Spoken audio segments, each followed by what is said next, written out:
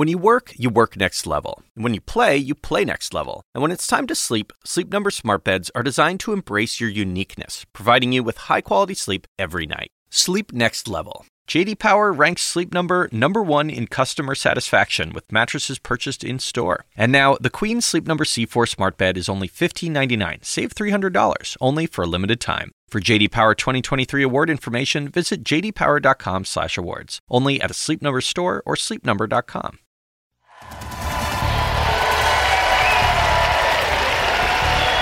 Welcome back to CNN's Democratic Presidential Candidate Town Hall with former Congressman John Delaney at ACL live at the Moody Theater in Austin. So we're going to go to another audience questioner, and we have with us right over here Warren Robinson. He works in the energy industry in Houston. Warren. Thank you so much for the opportunity. College costs are soaring, and I'm really worried. Here in Texas, even the public universities are $20,000 and $30,000 a year. Not only do I have no idea how I'll send my own kids to college, but I also worry about the way this will impact the growing gap between the rich and the poor. Yep. So what are your plans for making college more affordable? So again, Warren, this is a question that comes up everywhere I go, right? There hasn't been a town hall I've been at where people haven't come forward with this question, which shows how much anxiety there is. And when I went to school, right, if you look at how education has gone up in cost, it's gone up about twice the rate of inflation. So it's much harder for young people today than it was for someone like myself. So there's a couple things we need to do. I've called for what I'm calling pre-K through 14 to be the new K through 12.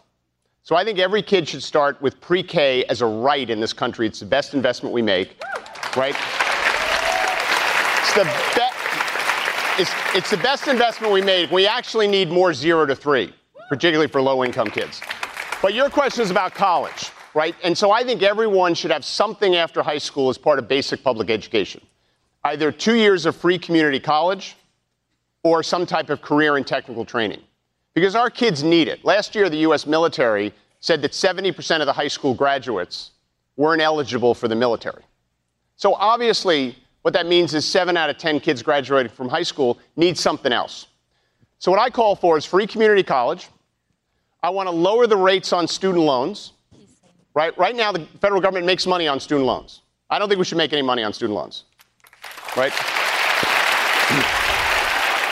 So I want to charge a rate on student loans equal to the government's cost of funds. So that's the second thing I want to do. I want to have more repayment programs tied to your income. Right? President Obama actually started that, and it was successful. I want to do more of that. So those are some of the things I think we need to do. Because if someone's going to 4-year college now, if that's the path they want to go, and that's not right for everyone, but if that's the way they want to go, if they can get 2 years of community college for free and then do 2 additional years and have the rates on their loans be lower and have creative loan repayment programs, that's going to make 4-year college much more affordable. And then we'll also have a society where everyone's getting something after high school, which is what they need.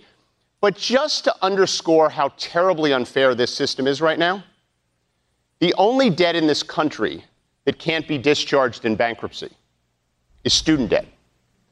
So if you happen to, unfortunately, have to file for bankruptcy in this country, every debt you have can be discharged, meaning erased by the bankruptcy judge, except student debt.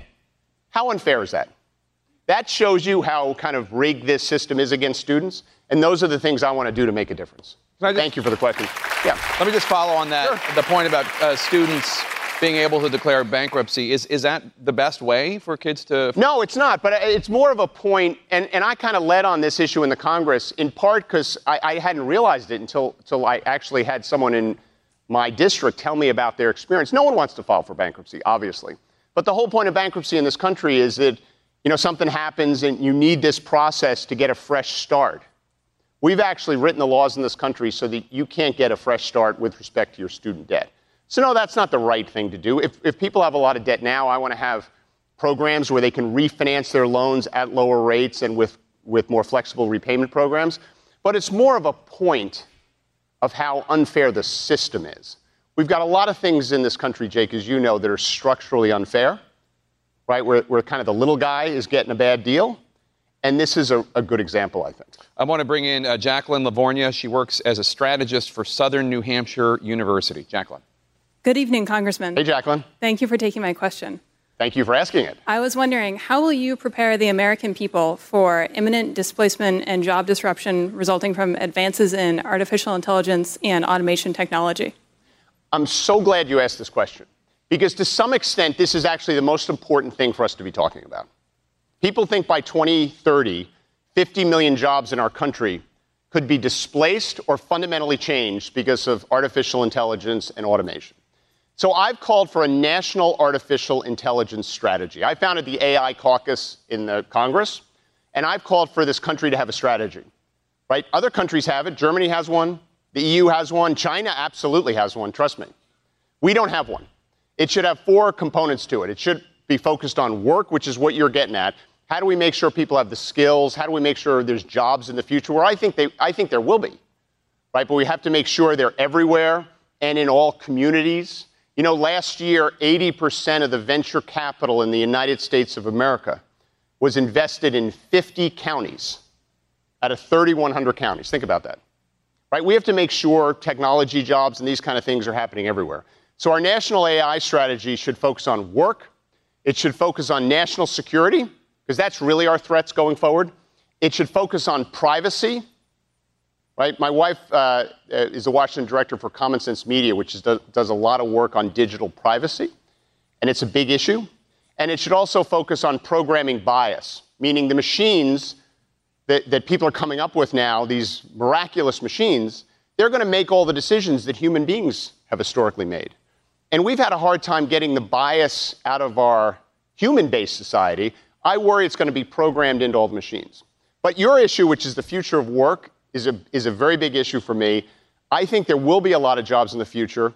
I just want to make sure everyone can get them, and they're located everywhere in this country. So thank you. The next question comes from Ariel Smith. She's from Houston. She works at an energy technology company. Hi, thanks for taking my question. Sure. Having grown up in one of the most diverse cities in the country, I understand both the threat and opportunity that illegal immigrants have brought to my community.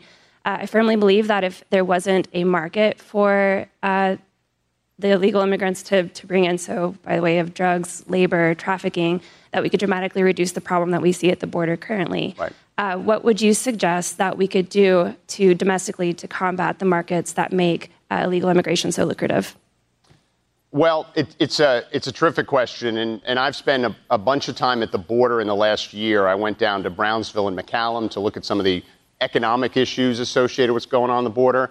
And my wife and I went down about 2 months ago. We took 14 law students to Dilley, Texas, where the largest detention facility exists in this country, to help people seeking asylum make their case. So, I've tried to really spend time really seeing what's going on the border. We got to reduce the market for drugs in this country. And we all know what we're doing now doesn't work. Right, having these things being sold in the shadows, et cetera, which is why in many ways there's such a movement at the state level to legalize marijuana, to decriminalize it, and at a minimum to allow it to be legal for medical purposes. And I think the federal government should get out of the way and let that movement continue. Because right now the federal government is blocking it by keeping marijuana as a scheduled substance. Right, and I think that's preventing the states from doing really what they want to do. So I'm in favor of that, which would basically get marijuana out of the shadows and get it into a market where it could be regulated, where we can make sure it's labeled and distributed appropriately, where we can tax it. So that's one of the things we need to do. But as we all know, there's a lot of other drugs that are coming into this country, and we have a huge addiction crisis in this country. We have to invest in technology at the port of entries, which is where 90% of this stuff comes in. So that's another solution I would do. Thank you. I want to bring in Esteban Vilas from Austin. He organized the gaming festival here at South by Southwest. Esteban. Hi, Mr. Delaney. My question is, how much do you see yourself putting weight into Christian values and the teachings of the Bible in your decision-making as President of the United States? It's a good question. Esteban, right? Congratulations, by the way, on organizing the gaming aspect of the conference. That's terrific. It's coming up next weekend. Oh, it's coming up. God. Stay tuned. I firmly believe in the separation of church and state. Full stop. So A lot of us get our values from our faith, right? A lot of us get values in terms of I'm Catholic. You know, my wife and I and our daughters were practicing Catholics. And to some extent, some of the social justice orientation I have probably comes from that. But I don't think my church and my church policies and doctrines should decide public policy in this country. Because I also believe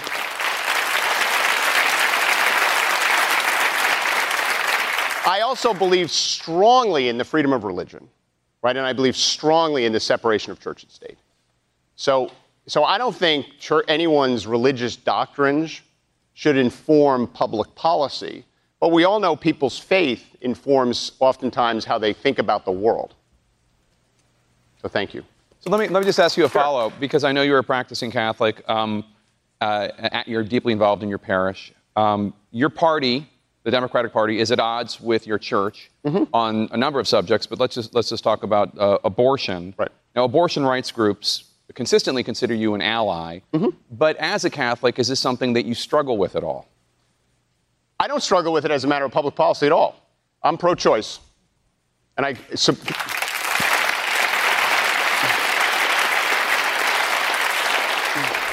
I completely support a woman's decision to make her own reproductive decisions about her own body, fully. So I don't struggle with that.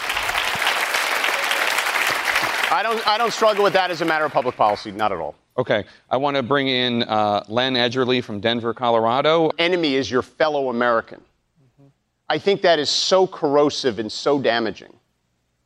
Right? As I said, I think what a president should do is be bringing us together, appealing to, as Lincoln said, our better angels, lifting us up, right? Telling the American people that we can do better, but we have to do better together.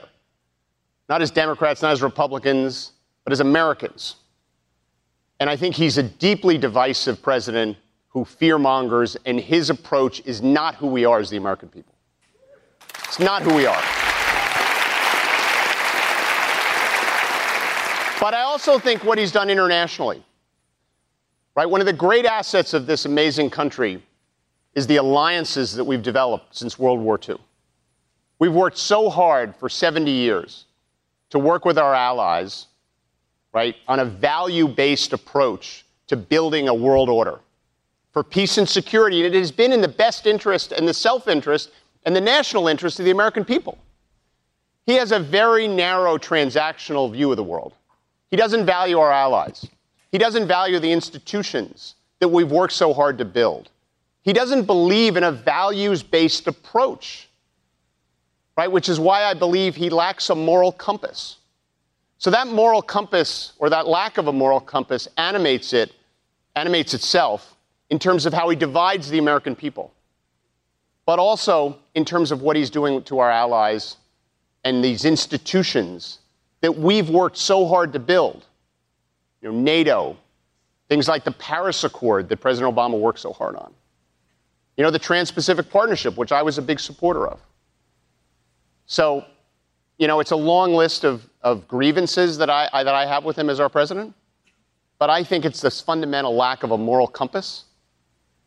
I think that will be the biggest lasting damage. On the topic of foreign affairs, let me bring in Alexandra Barrienta. She's a tech recruiter who lives in the Austin area. Alexandra? Hi. My question is, all the national security agencies are in agreement that the U.S. was targeted by the Russians seeking to shake up the 2016 election. So what is your plan for defending the United States against another attack like that? It's a great question. You're right. All 17 national security agencies in the United States of America, all 17 of them, are in unanimous agreement that Russia intentionally interfered in our elections. So I believe them over Putin. So I'll start with that.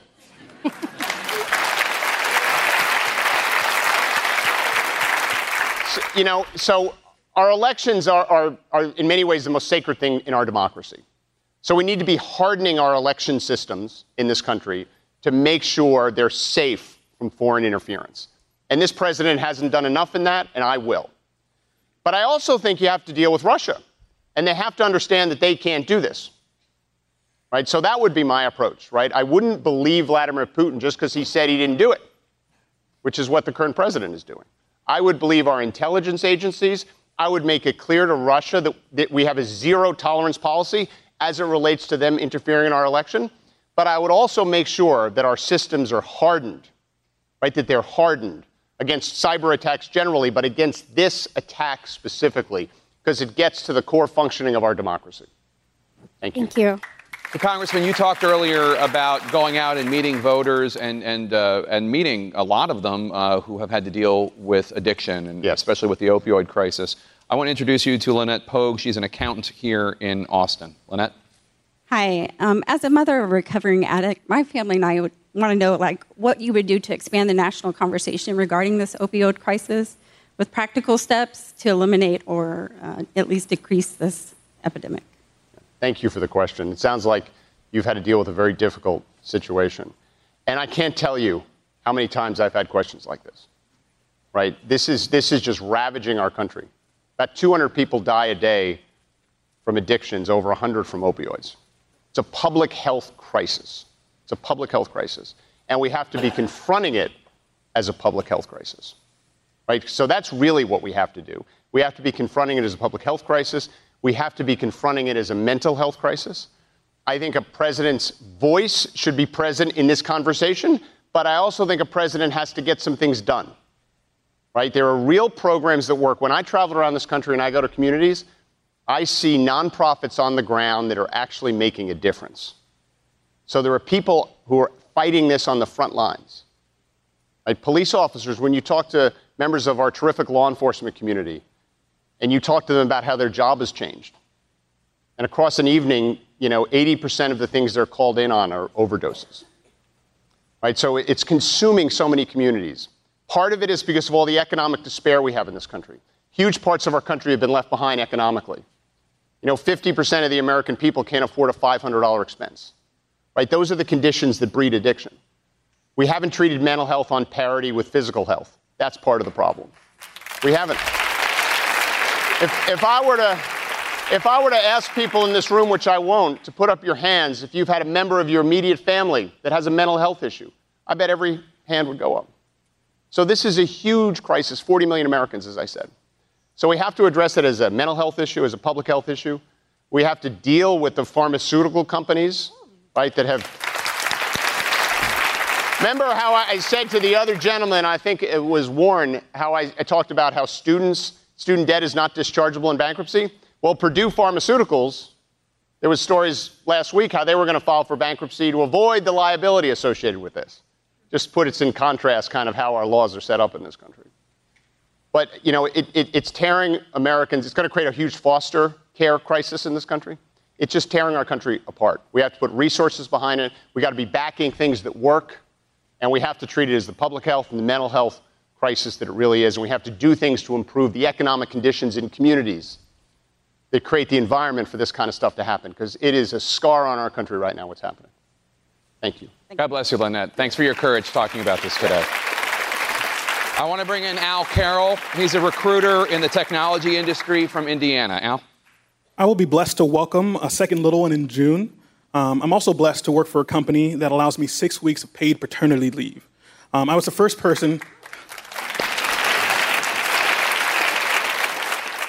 male at my company to take advantage of the policy, and it was amazing. What plans, if any, do you have to ensure paid parental leave is a right all Americans have access to moving forward? Great question. Congratulations on your second on the way, and God bless you. My wife and I have 4 amazing daughters, so I know the feeling and the excitement you're feeling right now. And this is really important, right? I think it's a basic right, and we should have paid parental leave policies in this country. And there's a bunch of legislation, including ones that I've supported in the Congress, that effectively create an insurance fund to allow it to happen. So everyone contributes a very, very small amount. Part of their paycheck, we create a national insurance fund, and we allow people to access it. So in my company, I started 2 businesses prior to running for Congress, and I took them public. They were on the New York Stock Exchange. And one of the things I was always really proud of is the benefits that I provided to my employees. It was good for them, but it was also good for the bottom line.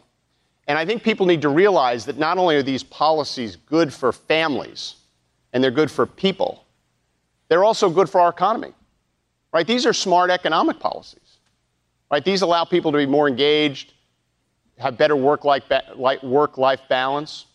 And so I think it's an incredibly important policy, and I plan to advocate for national policy so that everyone has the benefits that your company gives you, and it's good that they're doing that. So thank you for that question. Thanks, Al. I want to bring in Maggie Curry from California. She works in marketing at a winery. Maggie. I do, yeah. Good evening. Good evening. So I'm a married, working mom of two, and living in California, our family is faced with the double income need. So I'm wondering how your platform will address that struggle. We all do things our own way. And since the way that each of us sleeps is unique, you need a bed that fits you just the right way. Sleep Number smart beds make your sleep experience as individual as you are, using cutting-edge technology to give you effortless, high-quality sleep every night. J.D. Power ranks Sleep Number #1 in customer satisfaction with mattresses purchased in-store. And now, the Queen Sleep Number C4 smart bed is only $1,599. Save $300, only for a limited time. For J.D. Power 2023 award information, visit jdpower.com/awards. Only at a Sleep Number store or sleepnumber.com.